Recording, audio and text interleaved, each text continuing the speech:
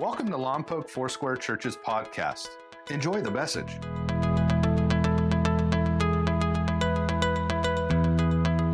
Well, I have a question as we start today, and the question is, who determines who you are? Who determines your identity? Who determines what you feel or what you say about yourself? The title is, Who Are You? And I think we're so defined by our culture, by our world, by people, by our past, by our performance. Ronald Reagan, some of you remember President Ronald Reagan. He stood up at a commencement speech for his graduating class from his alma mater, and he said, just imagine where I'd be today had I gotten better grades in college. He goes, I barely passed my courses here, and I could have been defined by my achievements, by my grades. But he's standing there as the President of the United States. Amazing. I wonder how many politicians today are defining themselves by their recent loss, because not everybody who was on the ballot can win.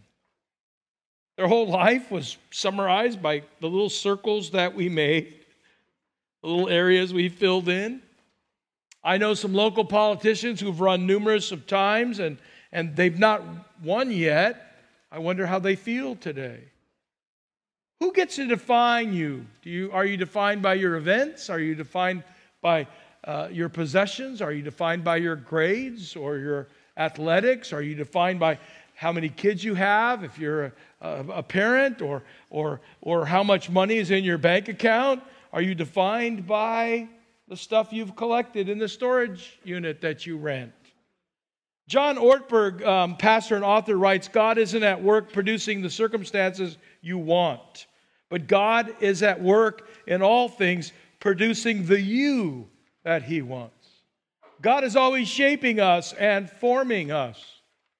And isn't it interesting when we talk about identity, some of you will remember that whenever I bring up the subject of identity, I always bring up the story of Jesus, where He's out in the wilderness 40 days and 40 nights, He's fasting, and the devil comes. Evil itself comes to Jesus. And in Matthew chapter 4, verse 3, the tempter came to Him and said, if you are the Son of God. Interesting. Now, you and I know that Jesus is a part of the Trinity, Father, Son, Jesus, and Holy Spirit. And we all know that it was just prior to this that Jesus Christ was baptized in the Jordan River, and He comes out of the river, and God speaks from heaven, you are my beloved Son. God labeled Jesus. And 40 days later, the devil challenges what God has said. I'm here to tell you that the devil knows no other way except to be an accuser. That lies that he lives inside of, or our past that screams at us, tries to define who we are. And I love what Jesus said in Matthew 4:4. It is written that man shall not live on bread alone, but on every word. In other words, let me paraphrase, that we're to live on every statement that God makes about who we are. If God says you're free, whom the Son sets free is free indeed, then you're free. Oh, I don't feel very free. Sorry. Don't base your life on your feelings. If you base your life on your feelings, you're going to have problems. I'm sure there's not anybody in this service, it was probably last service or the next service, who has something we would call a mood swings. None of you ever. You're always up there, man. Right? Positive, happy, everything. You're never defeated or drained or discouraged or depressed. But if you were, you could stop for a moment and say, I choose to live on every word that proceeds out of the mouth of God. See, in your notes, if you get them out, faith is the embrace of all that God has said. That's what faith is. Faith is more than a feeling. Faith is more than a fleeting thought. Faith is the embrace of everything that God has said. Things like this. In this world you'll have trouble and trials and tribulation, but be of good cheer. I've overcome the world. See, we can be of good cheer not because some positive motivational speaker said, be of good cheer, but we can be of good cheer because that's what Jesus has said to us. God has said, I will never leave you or forsake you. That's something that we can embrace. That's what faith does. So in the book of Ephesians, Paul, the apostle, is writing to this church. He was there for about 2 years, and he's writing after about 7 and 8 years since he's been there, and he's recognizing that the people at Ephesus are forgetting who they are in Christ. They're forgetting it. It's easy for life to kind of leak out who we are in Christ. Something bad can happen to you. Imagine someone to the south of us or to the north of us, and all of a sudden they see on the news. The news actually shows this sometimes. It boggles my mind. We're at 117 Briarwood Avenue, and here's a house totally involved in flame, and they're in a shelter watching the news. Hello? It's one thing to have someone come and tell you, a firefighter or a shelter worker or a law enforcement member with a chaplain in tow to kneel beside you and tell you lost shot. But it's another thing to watch it being burned down in the moment. I never could fathom why we do that psychologically, but I'm not a psychologist. I'm just a pastor. What would I know? But I know that family can define their lives and their future by the loss of everything they possessed. Especially the person who recognizes they didn't have insurance. And that always happens in the state of California. Why would you live in our state? But then again, why would you live in Oklahoma or anywhere else where there's tornadoes? Why would you live in Florida with hurricanes and not have insurance? I don't know, but let me get back to the sermon. Christ gets to define us. And in Christ, you are not who you were. In other words, your family of origin or your sins, we call it BC, before Christ, don't define you. Ephesians chapter 4, verse 23 and 24 says, put off your old self, which is being corrupted by its deceitful desires, to be made new in the attitude of your minds, how you think. And put on the new self. Listen, if you're the same old you that you've always been, get over it. Hello? Hello? Created to be like God in true righteousness and holiness. That was the alarm telling me to hurry up. See, Christ can make us new. What did God say about you? What did God say? Well, let me tell you what he said. Number 2, that you're holy and blameless. Ephesians 1:4. For he chose us in him before the creation of the world to be holy and blameless in your sight. Does anybody want to argue with God about this? I don't. And I'm raising my hand. I've done some stuff where I'm to blame. I've done some stuff in my life that's unholy. I know no one else wants to admit it, but I've got both my hands up, and I'd raise both my feet if I could. But in God's sight, we're holy and blameless. I mean, we should be celebrating and singing. That's why we sing around here. We're holy and blameless. That's how he sees us. Now, don't argue with God's eyesight. In his sight, we are holy and blameless. And I ask you this question, whose sight matters most? Somebody that looked at you and said, oh, you look really good. You've lost weight. You look really healthy. Wow. Or the reverse. Oh, you're gaining weight. You look horrible. Wow. Right?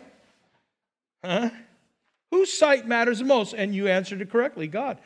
See yourself as God sees you. And number 3, in Christ, you're chosen and adopted. God decided in advance, Ephesians 1:5, to adopt us into his own family. See, new family of origin.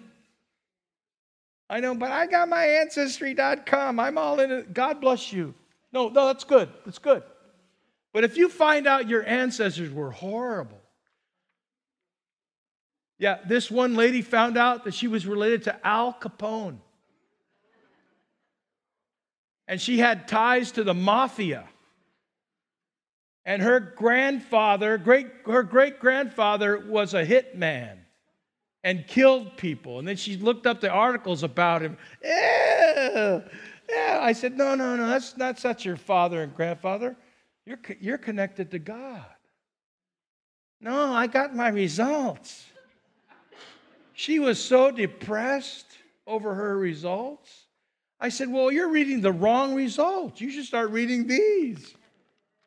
Are you saying, Pastor, we should look? I didn't say that. But if your ancestors, well, by the way, if you do your Ancestry.com, I could save you lots of money. You're all connected to Adam and Eve. They were the first ones, and they screwed up.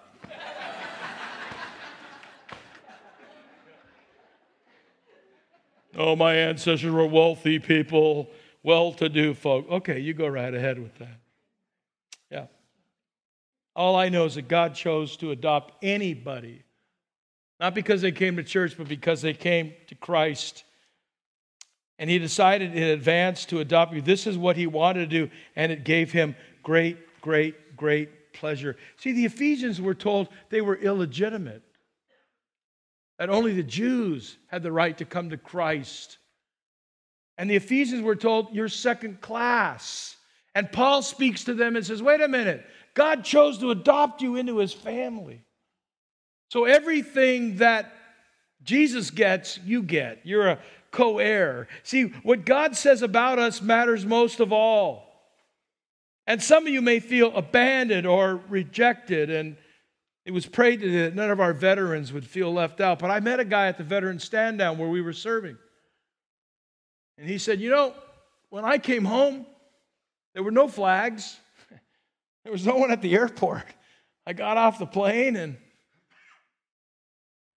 I took a taxi and I went to stay with my grandmother, and I feel like I've been abandoned and I've served faithfully. Or maybe you were rejected by a church. Maybe you were abandoned by your church. Maybe you were abandoned by a family. Maybe somebody didn't see your gifts or your goodness or your abilities. But see, here's what God says. I've adopted you and allow you now to gain all the rights to the kingdom. In other words, no one's ever pushed away from God. We can run into his throne. We can run into his presence. Ephesians 2:13 says, now you've been united with Christ Jesus. Once you were far away from God. Some of you know who you are. You were really far away. Yeah. But now you've been brought where? Near to him through the blood of Christ. And number 4, many of you know this. You don't like this, but you're a masterpiece. You have a hard time with it. Ephesians 2:10 says, for we are God's masterpiece. He has created us anew in Christ Jesus so we can do good things that he planned for us long ago. Would you turn to your neighbor on your right, left, front, or behind, and just look at their eyes and say, you're a masterpiece. Go ahead. No, go ahead. Go ahead. You're a masterpiece. Now, some of you, when someone said that to you, you're a masterpiece, you go in your heart, I know you're lying. Yeah, you're a masterpiece. I looked in the mirror this morning. I flexed my muscles. No, I have muscles. You just can't see all of them.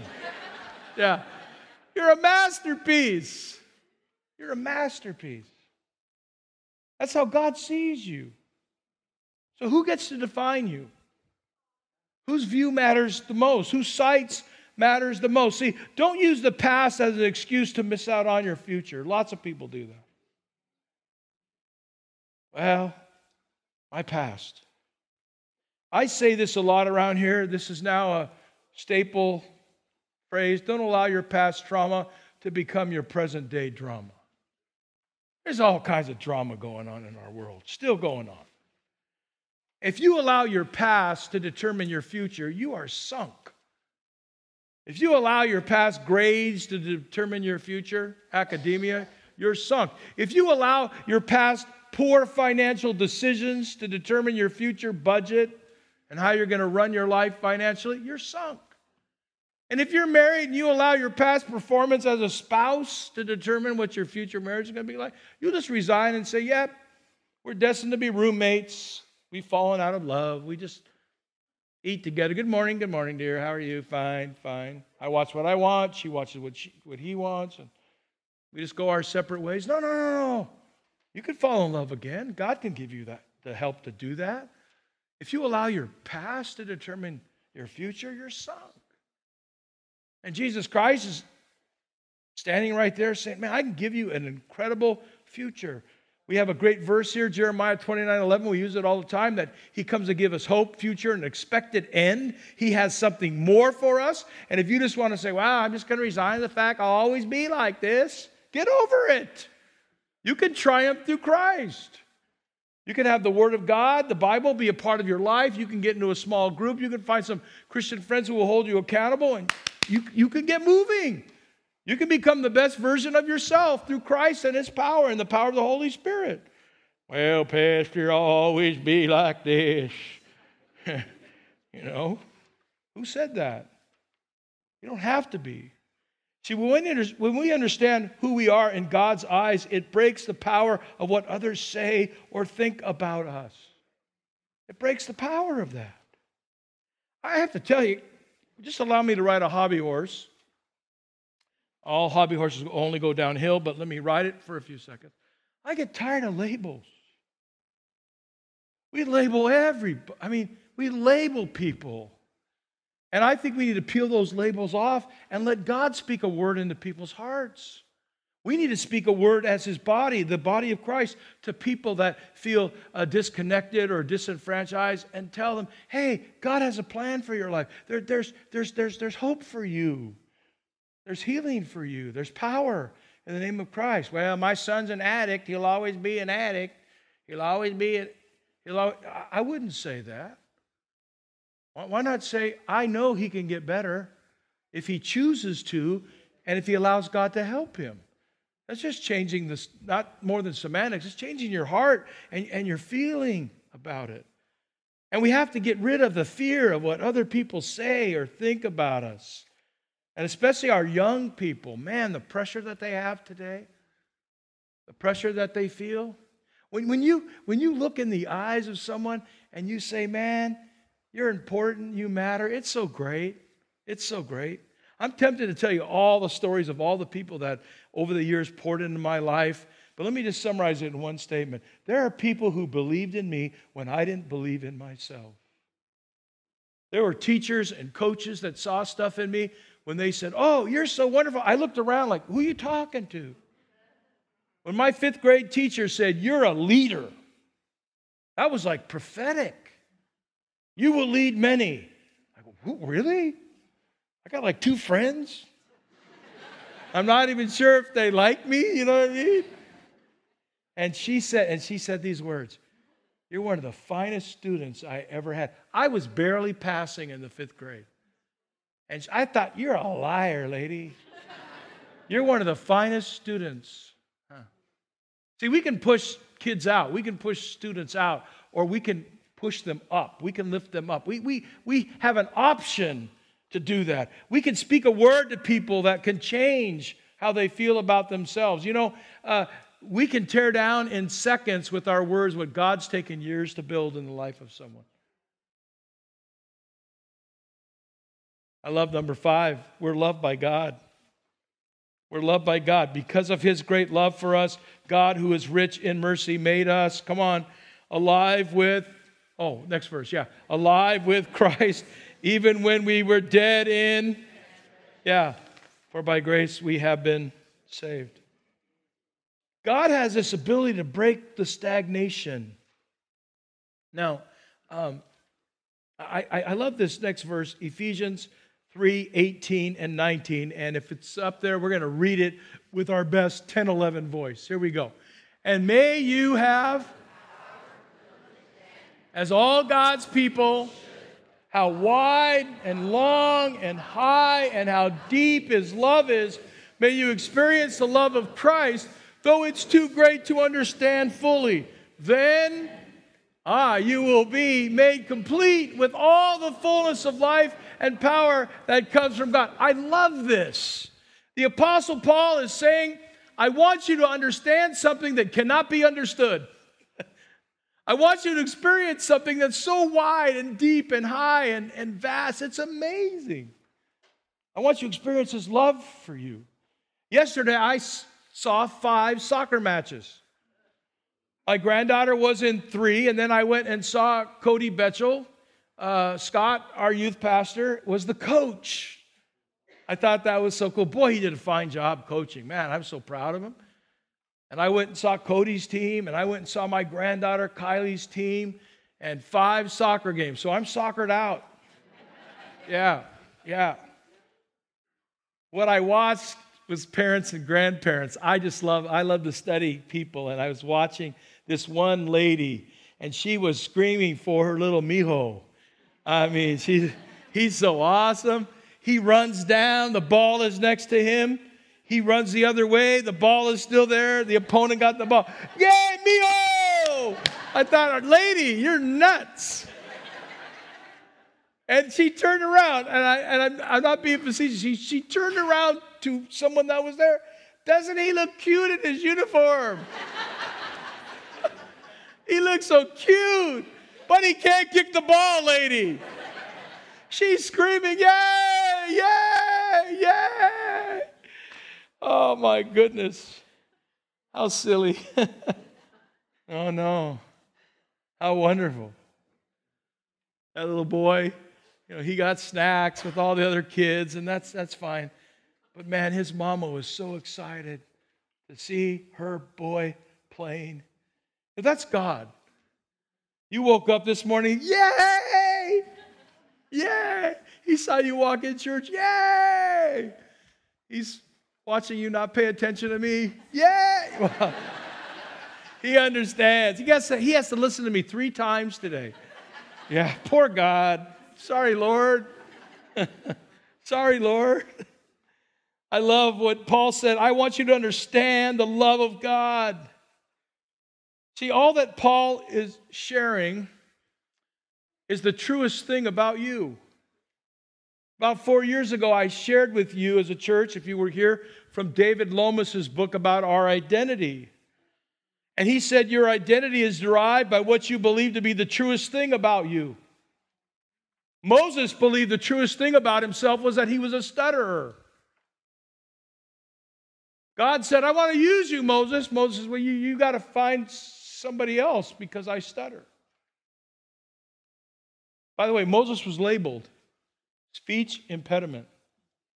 Abraham, I want to use you, Abraham, and through you and your wife, you're going to have offspring, as many as the sands of the seashore. And Abraham looked at his present reality and said, I'm really old. And Sarah's not foxy anymore.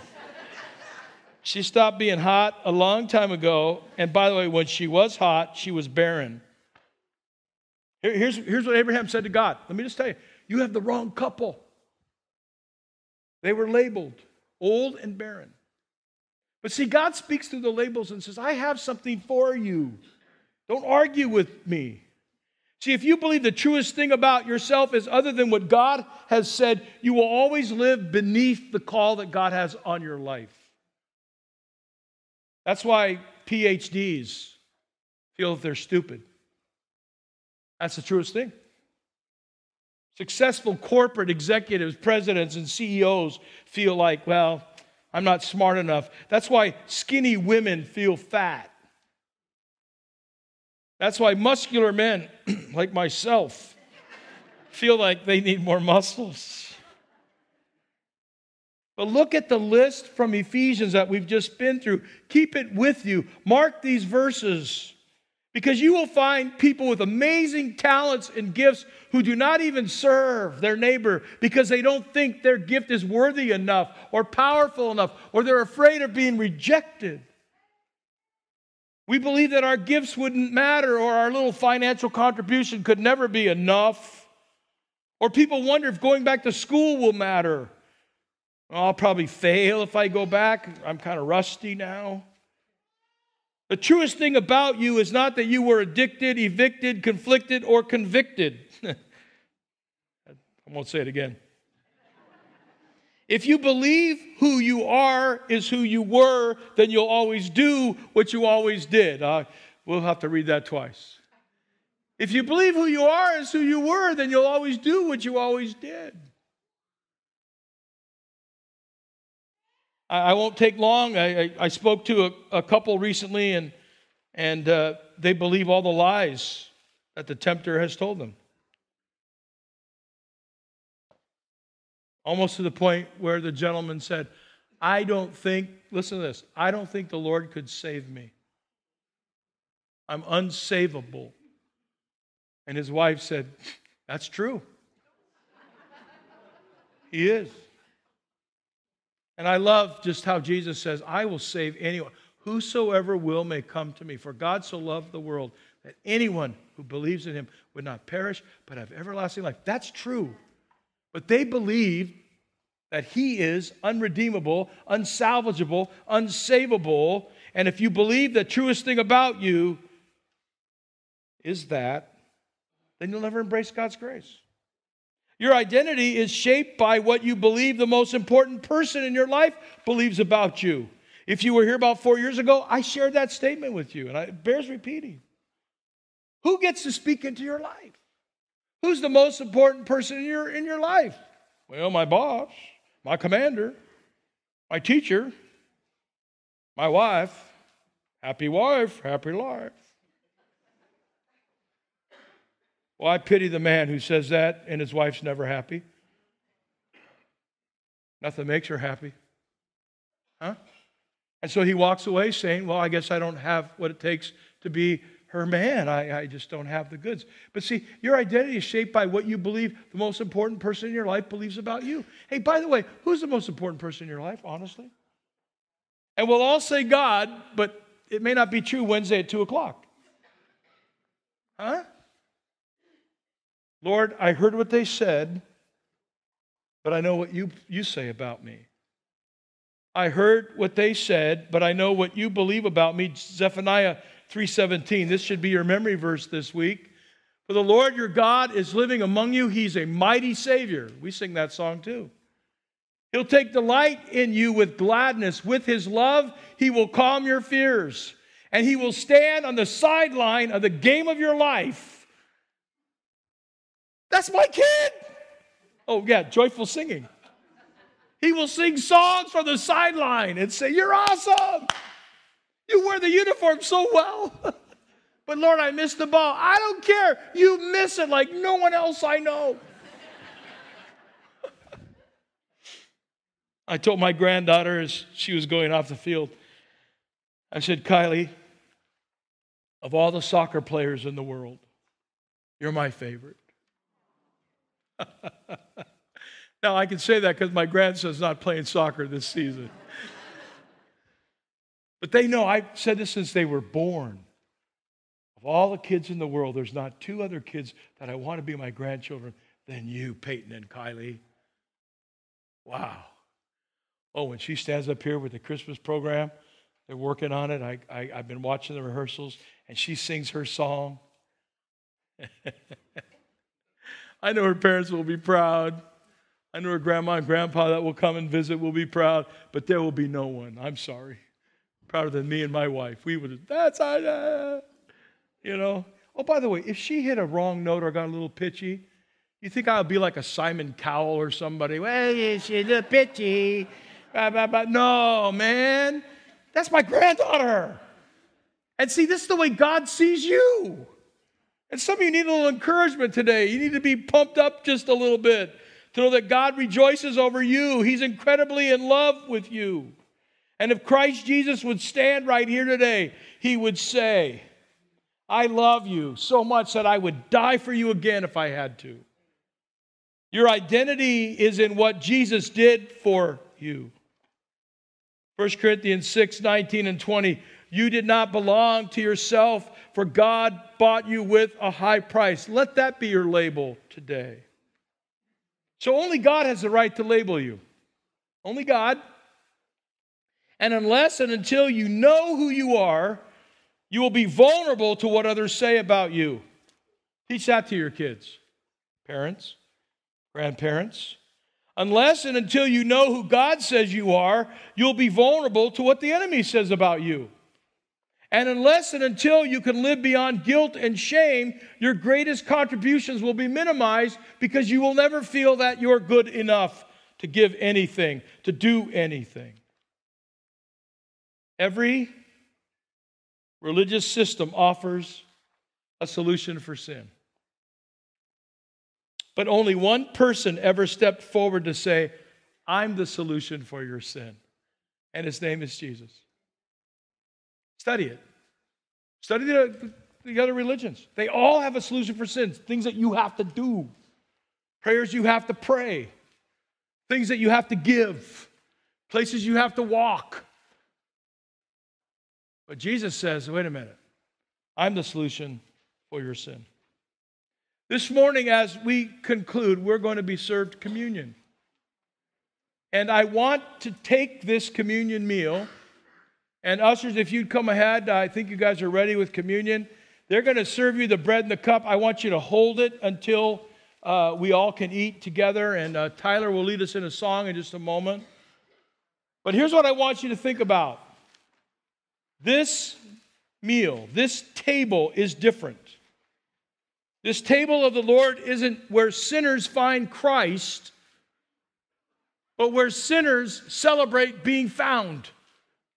That Jesus Christ has come to give us his life, and we're found in the bread and in the cup, the message of Jesus, who said, every time you eat this bread and drink this cup, you remember me until I return. Thank God that he's forgiven us. Thank God that he found us. Thank God that in Christ Jesus, we are who he says we are. And we can declare it through this song, I am who he says I am. Whom the Son sets free is free indeed. Let that be your label today. Washed in the blood of Jesus.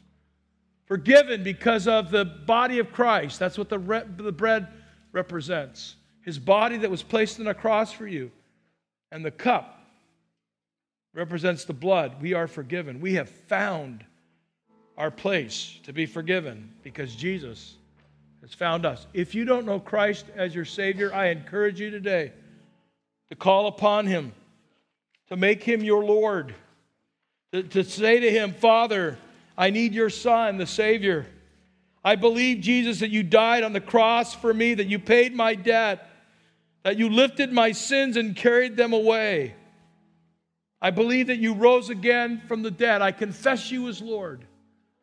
Save me. Save me. We hope you enjoyed today's message.